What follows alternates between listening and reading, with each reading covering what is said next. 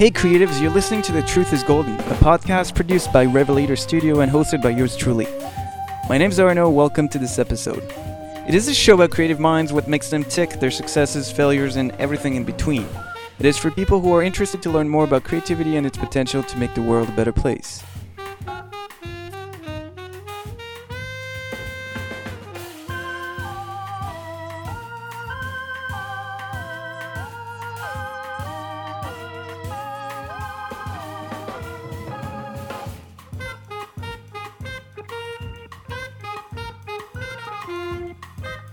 Follow us on our website at rvltr.studio.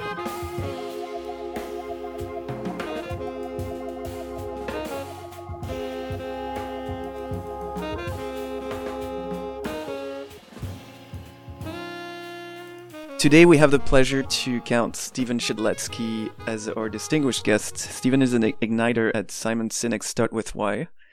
Thanks, Steven, for being on the show. It's a real treat to have you. Yeah, likewise. It's great to be here. So let's start with the really hard question. Can you tell us who you are and what you do? Sure. I guess I should start with why. So every day I wake up with a clear sense of why I do what I do. And it's to engage with people in meaningful ways so that we connect with depth and live in a more fulfilled world, which is what brings me here. That's why I'm stoked to chat with you today. For about 7 years, I've been on Simon Sinek's team. Started in the mailroom answering fan email, which is a great way to understand both the content and the brand. And now I go out and share the message with workshops and consulting work and speaking, as well as I'm the head of brand voice on our team. So we have deeply held beliefs and values, and it's my job to ensure that everything that goes to the outside world is a reflection of who we are and what we believe. So let's go back in time a little bit. And how did you end up where you are today? Pain. I would say pain. So, I feel really lucky because there are a couple of very key mentors in my life who showed me pretty early on, I'd say in my late teens, early 20s, what fulfillment really is. And fulfillment is my personal cause. It's what I want for everyone to feel that we are doing things every day that are aligned with our strengths, and we're doing it for some sort of social good that we care about, ourselves included. And so there was one professor, particularly a guy named Professor Dennis Shackle, who showed me both my strengths and then allowed me to serve others. There's a course I took, an advanced presentation skills class. And at the end of the first class, he showed MLK's I Have a Dream speech. And he said, your assignment next class, should you choose to accept it, is to give a talk, 5-minute talk with as much, if not more passion than MLK, which is like, that's impossible. And we're in Canada, so there are people who spoke about curling or mint chocolate chip ice cream or the Toronto Maple Leafs. And I chose to speak about overcoming my fear of public speaking. So I have a stutter, I have a speech impediment, but I've learned to work with it and overcome it. And I shared with my peers, all of whom, it's a human condition that we're all afraid of public speaking. I think the Jerry Seinfeld bit is the number one fear in North America is public speaking, and the number 2 fear is death. So you'd rather be in the casket than giving the eulogy. Yeah. And so that was the first time where I gave a talk, and it wasn't about me, it was about others. It was about service, and I was hooked. And then I started my career in the way that I thought I should, and I hated it. And it was about balance sheets and profits and efficiencies, and it wasn't about fulfilling human good. Unfortunately, I came across Simon's work when I was perhaps at the lowest in my life and career and pretty depressed. And I went, yeah, that's it. And he's my orator. He's my MLK. He's the person who's describing a vision of the future that I go, yes, I want to be a part of that. I want that for myself. I want that for my wife, my family, my kids. And so it was a series of fortuitous events that allowed us to walk shoulder to shoulder to do it together.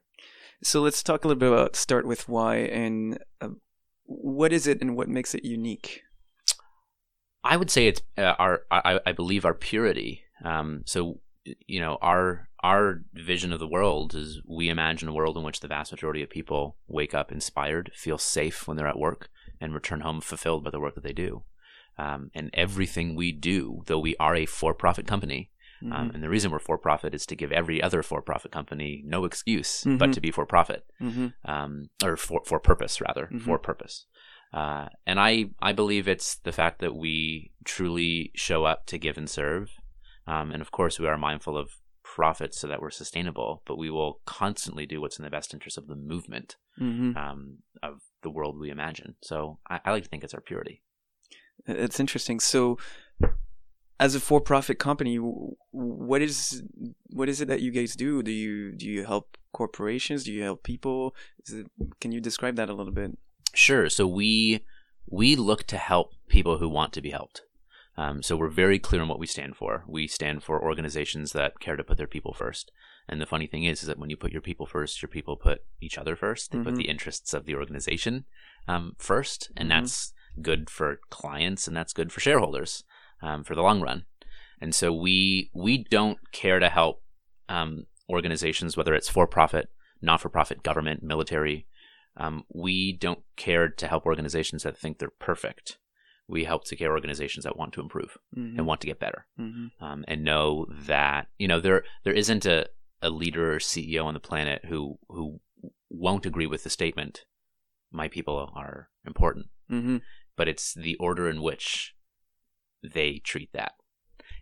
Is growth more important? And when I say growth, I mean monetary growth more important than your people, because then you're putting growth first. Or is it, if we grow our people will grow our business? It's the order that matters. So we intend to work with organizations and leaders who know that by putting their people first, their people will put each other and the interests of the business first. It's human. And so can you speak to some of the results that you guys have seen so far? Because it's been going on for 10 years or so? Yeah. So I'm sure in 10 years a lot has happened. Can you speak a little bit to what some of your clients have experienced?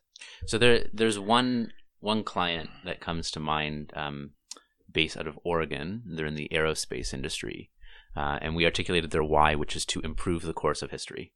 Everything they do, they want to stand for improving the course of history. And I had the chance to give a talk at one of their all-hands meetings, and the feeling was that I received after was, this is interesting. This was them sort of going on this transformative journey to be people first and be purpose first. And then I had a chance to go back 3 years later and share another talk at the all hands meeting around the work that's ahead for us. And what was cool was there were a number of people who came up to me at that talk 3 years later and said, it feels totally different. And people are staying longer. And there was an open bar.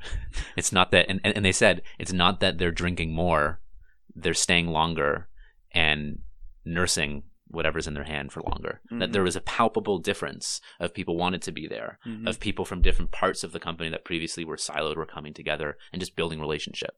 And of course, profits and everything came in soup. But that's something that I'm most proud of there was a palpable difference in how the culture felt 3 years later. And can those kinds of differences be tangibly demonstrated or talked about, or is it more of a kind of a feeling and it's something that cannot be quantified?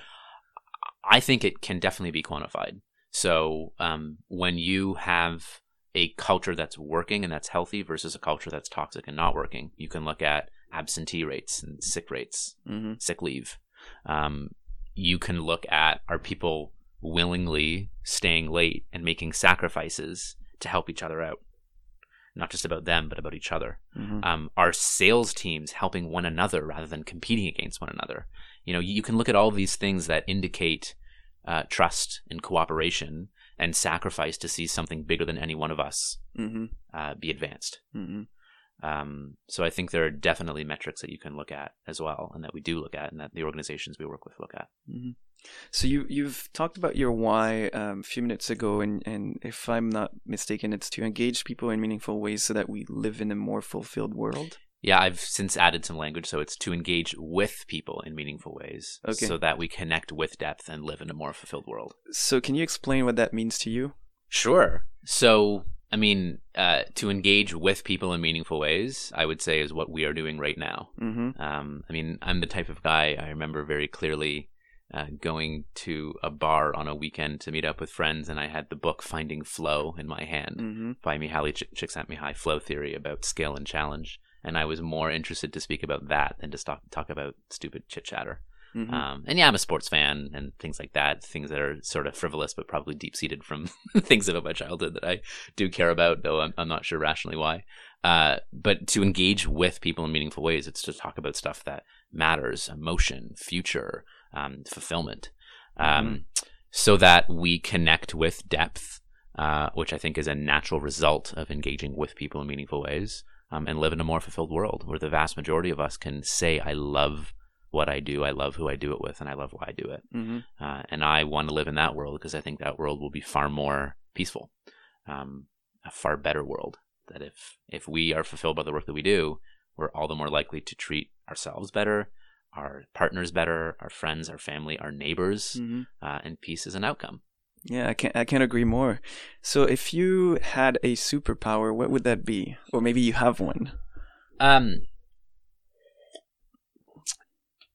So, I mean, we can talk superhero stuff, but so the superpower that I think I do have and try to cultivate is an ability to help other people communicate their feelings and ideas in ways that move them for the better. Yeah, that's something I love doing. It's a great power to have. I'm constantly, I mean, talking about one's purpose and values, it's like, look at the things that you do in your nature that you think everyone does, and then check if other people do it. So for me personally, I will spend time in the shower thinking about how to perfectly word an email. And apparently not everyone does that. But I think everyone should or does, because that's just my default. So I think our superpowers are just our strengths. And quite often the irony is because we cannot be objective with ourselves, we're subjective in our own experience, we just think everyone does that, but they don't. At least not the vast majority of people. Which leads to an interesting point, because that's usually the root of the expectations we have of others. Yes. And if we don't communicate those expectations, then that's where a lot of problems happen, because you expect something from someone because it feels natural to you, but it's not natural to them.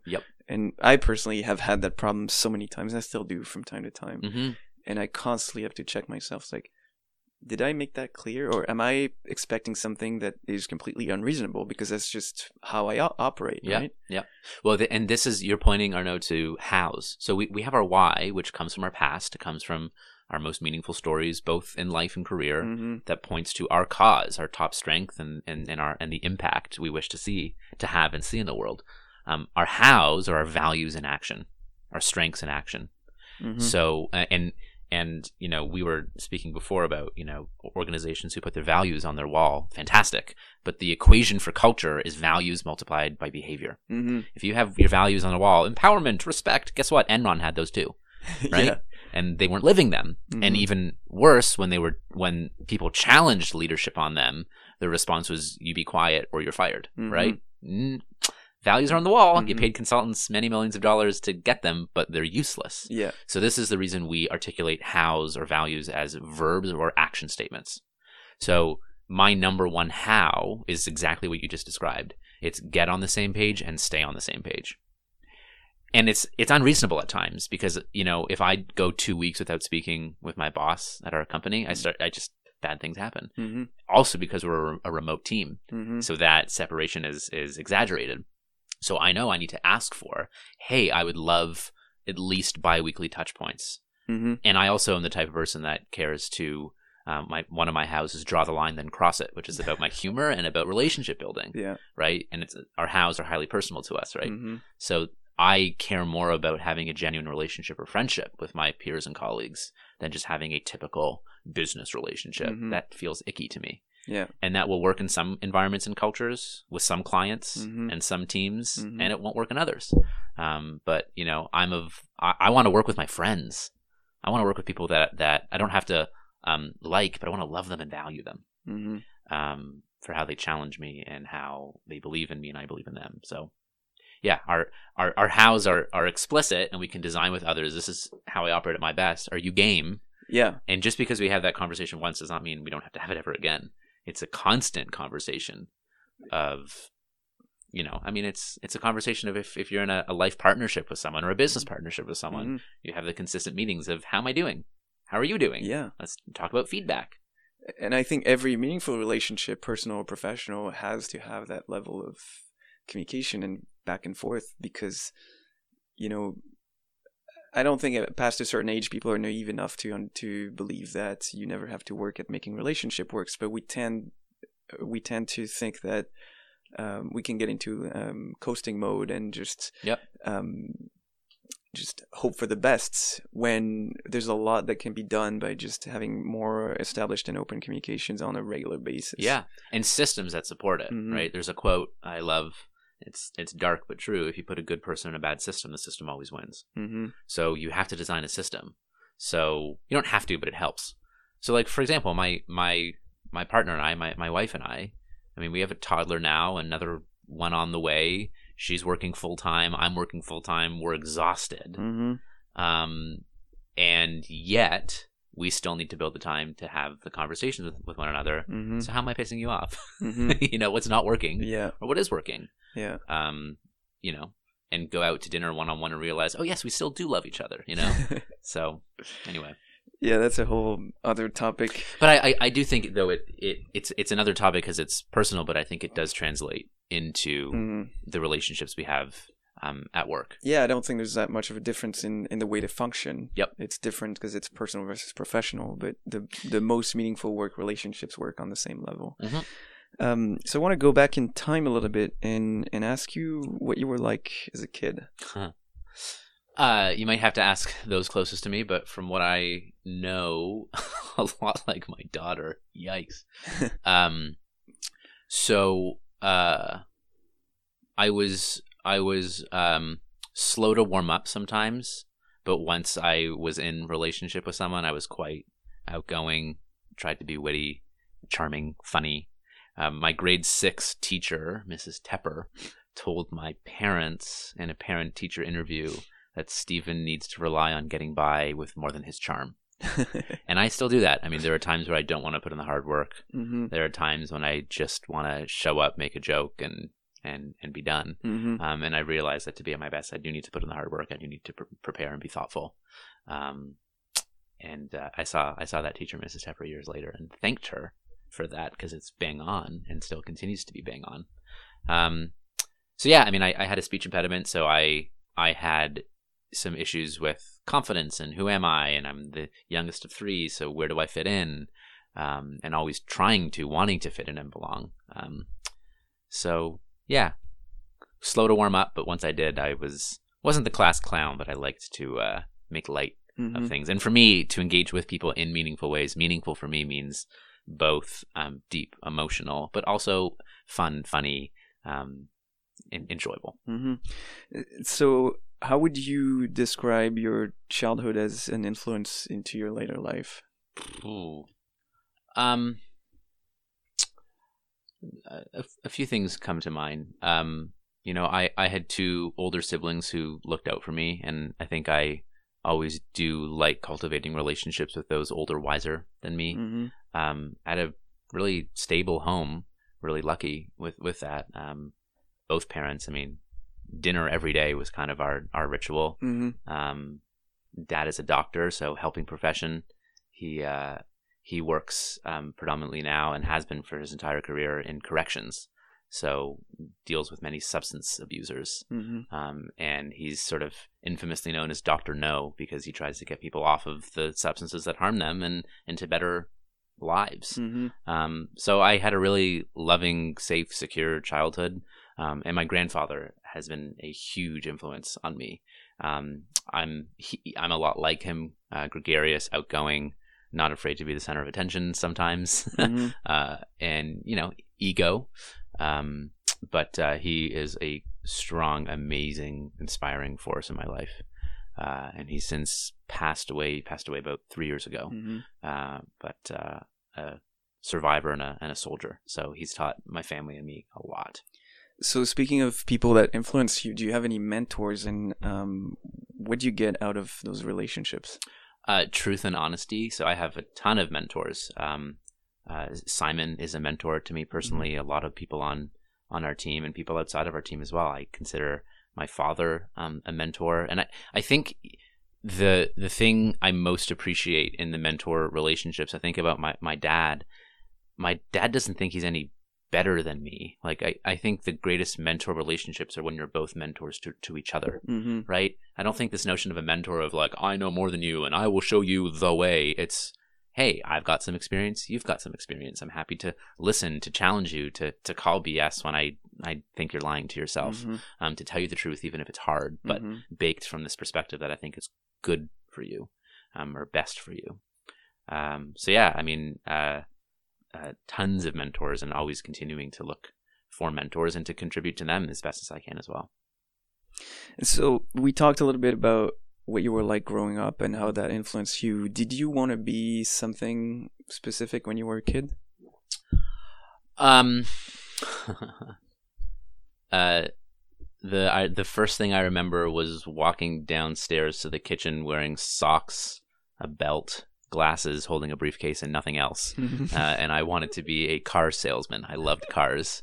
And then I got to drawing cars, and I wanted to be a car designer. And then I went through the old typical doctor lawyer thing.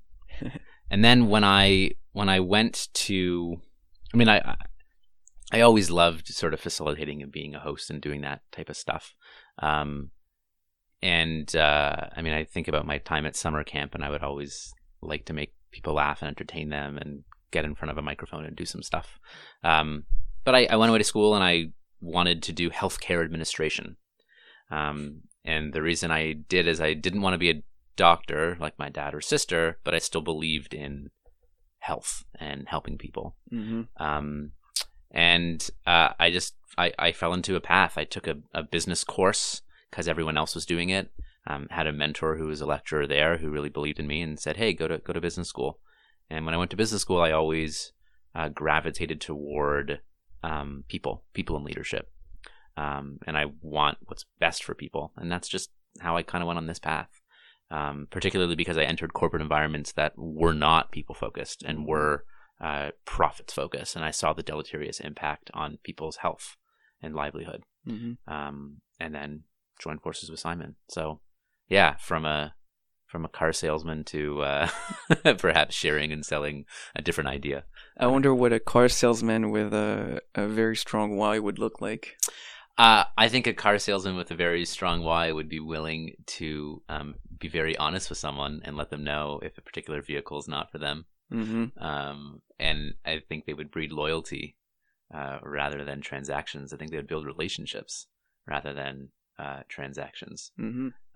There's a book on that written by what is arguably the most successful car salesman in the U.S., Joe Girard. Have you ever heard of that? I've not, no. No, it's an interesting book because his whole thing was build relationships. And he sold more cars, at least at the time, that was in the 70s and maybe 80s, more cars than anybody else ever. Yep. And but he ran it like his own business, even though he was working for a dealership. Yeah, it's a fascinating book. Well, there's a book called Give and Take by Adam Grant, which is fantastic. I read that one. Yeah, and so are you a giver, a taker, a matcher? Who are the most successful? And it turns out the least successful and the most successful are both givers. The least successful of them are the ones that don't have any boundaries or an agenda themselves, and the most successful are givers who have boundaries, meaning if you ask me for help, I won't go out of my way to help you if it's going to hugely negatively impact me and my goals. Like, so, but I will help you and still will pass you off. So if you come to me and say, hey, can you help me with this? I can say yes, Thursday afternoon. If you say it's got to be sooner, I'll go chat with Nancy. She can help you. Right? Yeah, that makes sense. So, but they studied a glass salesperson. And this person would often send people to other stores and other people if he didn't have something for them. And, they'd go down the street and buy something at Hakeem Optical, but they would glow and speak about their experience about this person who helped them. And they would still send their friends there and would go out of their way to go back there, even though they didn't make a transaction on the first interaction. They made a friend. And we've all had that experience at some point where you go somewhere and that person cannot help you, but they're being very helpful by not putting themselves first, like the salesman. Yep. And we don't always consciously think about it, but you say you come out of a store and someone has been tremendously helpful, you say, and then you think, well, that was great. You feel good, right? Yep. And that's really amazing. We don't too often not see that, but occasionally that you stumble on someone with tremendous customer service. And Yeah. it's amazing. Totally. So I want to talk a little bit about creativity. Uh-huh. What's the place of creativity in your life? I feed off the energy of others. So for me, a ton of solo space isn't the most creative space for me. I get most creative after social interaction or during social interaction for me personally. So I'm highly extroverted. Mm-hmm. I typically get my best ideas when I speak aloud with others. So for me, creativity is highly linked to being with other people, which poses a challenge on a remote team, but we find ways to work around that. But I find I'm in my most creative and productive states during or right after social interaction. Mm-hmm. And so do you maintain some kind of creative practice, things that make you more creative? What does that look like? I don't necessarily have a vigilant practice, but it's something I'm actually pondering and working on. I mean, for me right now, I have lots of meetings that are over video conference. Mm-hmm. And so for me, sometimes just getting out and going to a coffee shop is just a fresher breath of air and gets things going for me. I also, this notion of hopping on a plane and going to a client, there's just something that triggers for me Mm-hmm. where, I can keep my home life at home, though I do check in and do whatever I can to help, but I can only be so helpful. And just this notion of hopping on a plane, even if I can get Wi-Fi, sometimes I won't get Wi-Fi. And that really helps. Why do you think that is? I think there's a huge piece around the social interaction and socialization for me. Mm-hmm. I think it's also this like confined routine as well, of hopping on and doing something. Mm-hmm. I don't know, that helps for me as well. Yeah. Are you a good single serving friend? What do you mean by that? When you're on a plane, that's the notion that they talk about in the movie Fight Club. Yeah. Where you get on a plane and have a one-time conversation with someone that you never see again. Oh, yeah, I can do that. I've found that personally, plane interaction has changed quite a bit. Personally, I feel as though there's less conversation on planes these days because there's so much technology. So I feel in years past I would have more meaningful interactions on planes. Mm-hmm. But yeah, I mean, I'm good at building a relationship and trust quickly. Mm-hmm. I also have a little bit of a intolerance for people when our value sets don't align. So, one of my hows is feed the hungry. So I want to spend time with people who care to put people first. And if people are interested and want to entertain that, great. And if not, so when you encounter someone who doesn't align with you, what's your typical response or reaction? Or well, they often won't get it. They'll say stuff like, "Oh, so you're a motivational speaker?" Mm-hmm. And I'll go, "No, communications consultant," and the conversation's over. Or they'll ask questions like, "Who are your clients?" And it's like all sorts. I mean, so I find that I'm not so interested in those conversations, and I'd rather stick to what I'm doing, reading my book, listening to my music, or doing work. I have nothing against them. All the power to them. Wish them the best. There just isn't an alignment in how they conduct. Mm-hmm. And if they're willing or want to learn or explore, I could also learn more and explore. I think there's things to learn from them, but I'll often just, that's that. And Mm-hmm. That makes sense. yeah, I'm not going to waste too much time or energy. So where would you find inspiration? We talked about creativity a little bit. Now I'd like to know, what are the things that inspire you? People, their stories. Sometimes it can be a really good commercial. Sometimes it can be a great movie, an honest movie. And most often it's just the people around me, the people I have the pleasure of meeting locally and abroad who care deeply about the message that we share and are taking it to heart and doing something with it. It's also, I care deeply about service and serving others and honoring legacy. So when I get to hear or experience stories or firsthand from people around service, that means a lot. I mean, I was just was taken to a Toronto Maple Leafs game because let's face it, I can't afford tickets myself. And it was a few Saturdays ago, and they were honoring Canadian military, and they brought out the spouse and 2 young kids, about a 4-year-old and a 1-year-old, of someone in the Canadian military serving in Iraq. Mm-hmm. And they had this video of him, wishing everyone all the best. And it came time for the ceremonial puck drop. And the general who was supposed to drop the puck went, "Do you have the puck?" And sort of had this funny moment, and everyone in the arena laughed. And then out walks the husband. Okay. And I mean, that someone who is sacrificing their personal life to do something that they believe in and advance something that they believe in. Mm-hmm. And no one who's in the military is pro-war. At least not people that I've encountered. Probably not the ones on the ground. No, they're pro-peace. Mm-hmm. And unfortunately, the world we live in right now, there are politicians who might be pro-war, but everyone wants peace. Mm-hmm. Anyway, just to see this guy come back and to see the embrace of his kids and the respect amongst colleagues, I was moved to tears. Mm-hmm. So that inspires me. Understandably. Yeah. So we've touched on travel before. What's your favorite places to travel to? For some reason, I really I love West Coast of North America. It's a slower pace. It's more of a focus on nature and activity. So I love Portland, Oregon, Vancouver, and then also traveling to places that are very different than Toronto, or very different than typical Western life. So anywhere really, Vienna, Italy.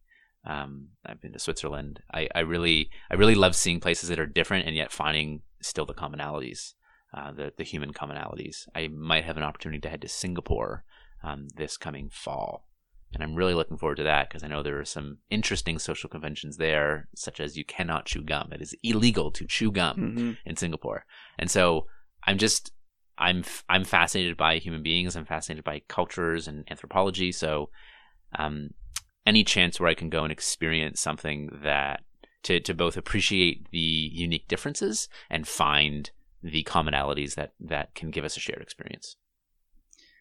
Can you tell us maybe about a recent place you traveled to that you had a great experience in, or a bad experience for that matter? So I was recently in Atlanta, and not necessarily the most exotic place, but I one of the benefits of traveling a lot is there can be a sports team or a cultural event that you're in the city at the same time. Mm-hmm. So I missed Paul Simon on his tour date in Toronto, but I had an opportunity to go to Atlanta, and I've been to Atlanta quite a bit recently, but I was there last October, and Paul Simon was there.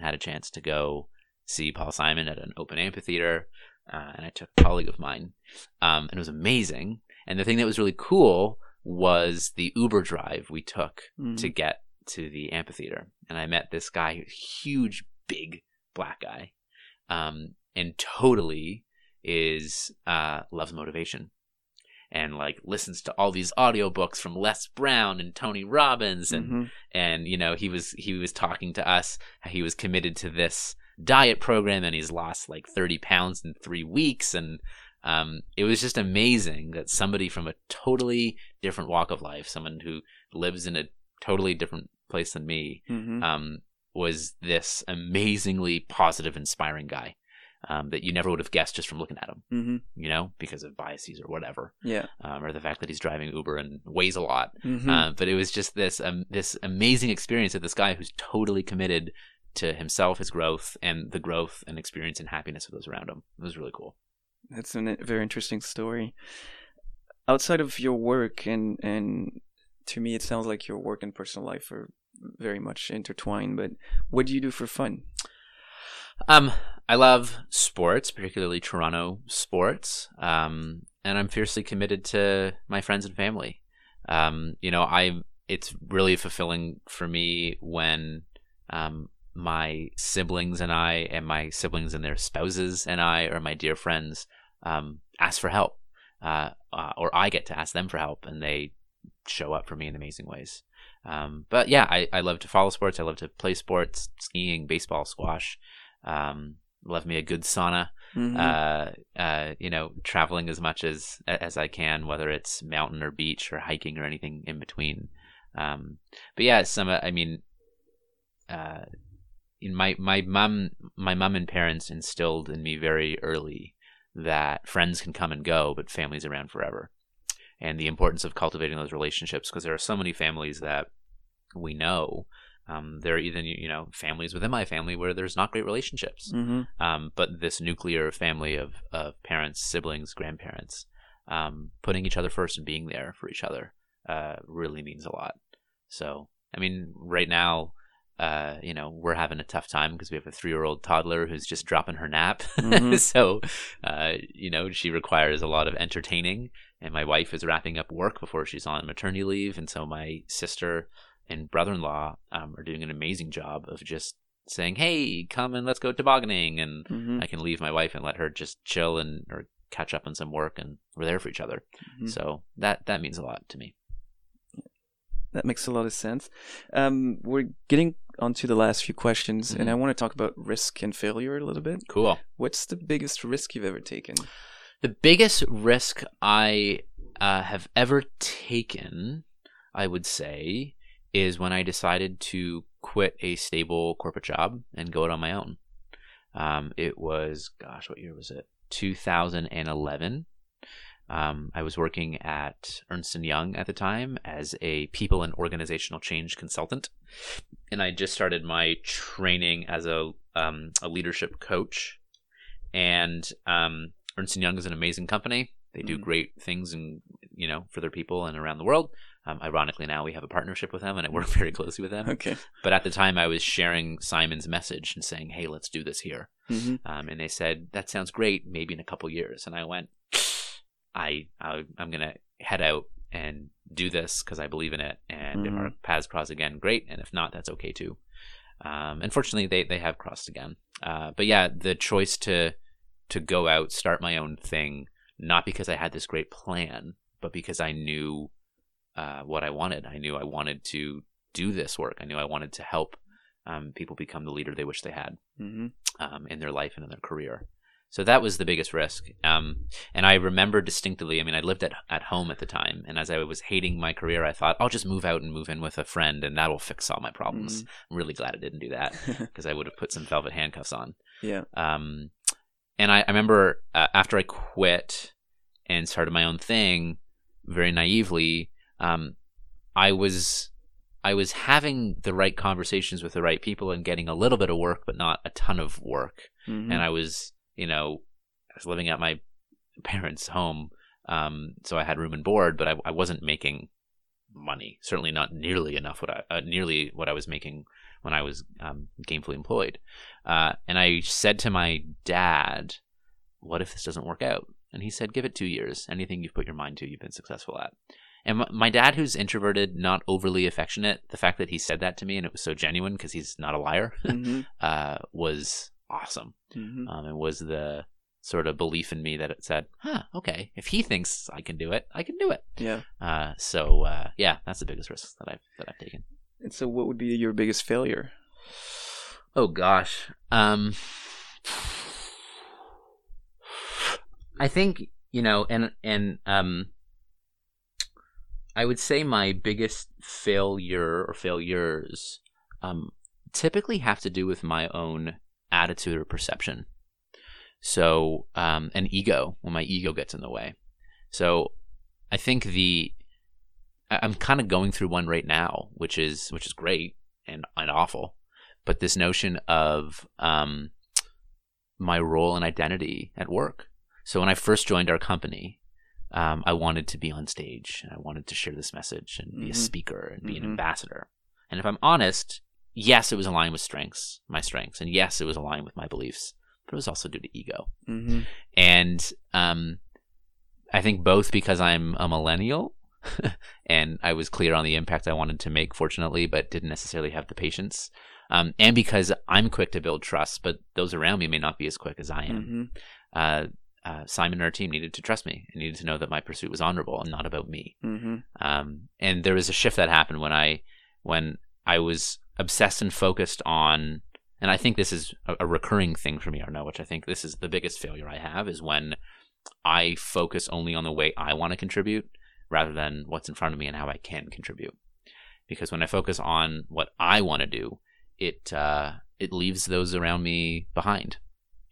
And when I focus on what's in front of me and what I can do to contribute, the trust, belief, and faith that people have around me builds some clout, and then great things happen.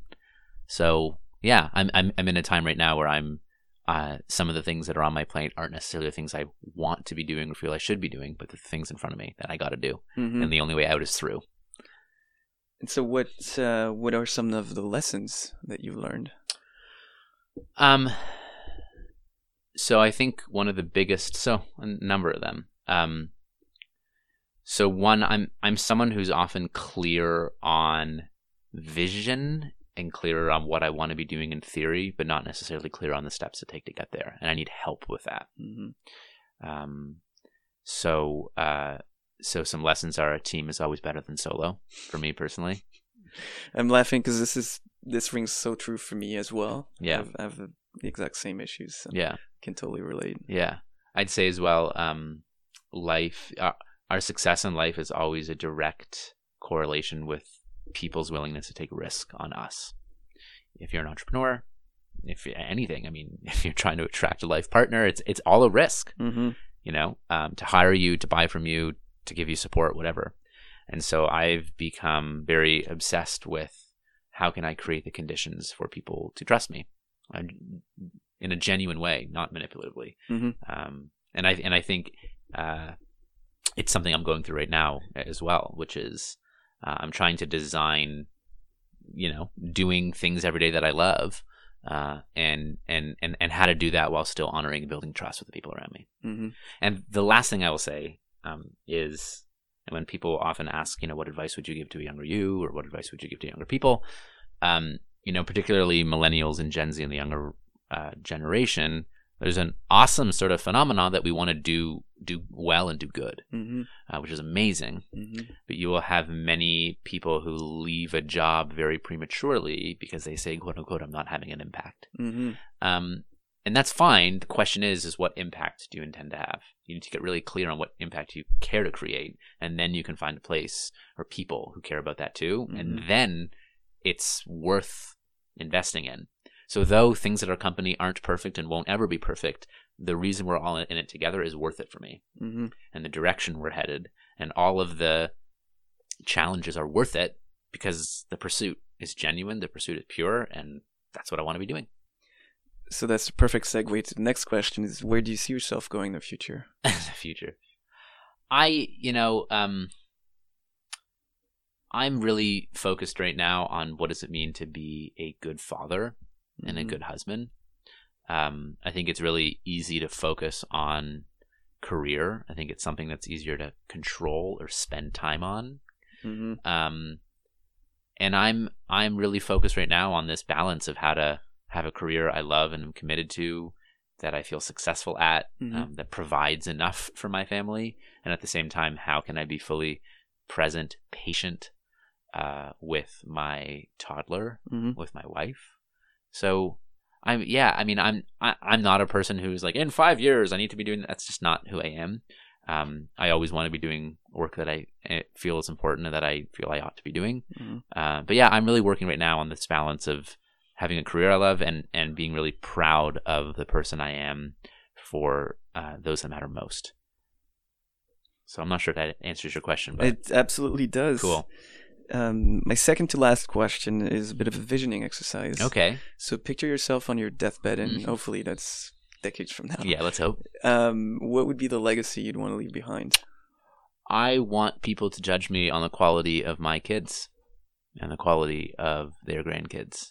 So for me, success is hopefully being a grandparent, and cultivating, quite frankly, a lot of what my parents have cultivated, which is my family genuinely wants to hang out with each other because we like each other.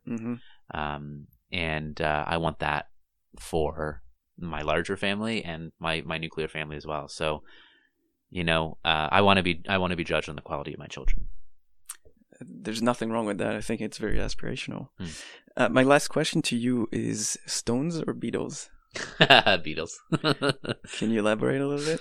I mean, I like the key of C. I'm more into poppy music than I am into hard rock. Even if you gave me Bruce Springsteen and Beatles, I'd probably pick Beatles, but it would be Bruce over Stones. Interesting. Yeah. Well, Stephen, thank you very much for being part of this interview. It was a lot of fun. Cool. And hopefully we can have many more of those conversations. Yeah. Thank you. Thanks for the opportunity to share with your audience.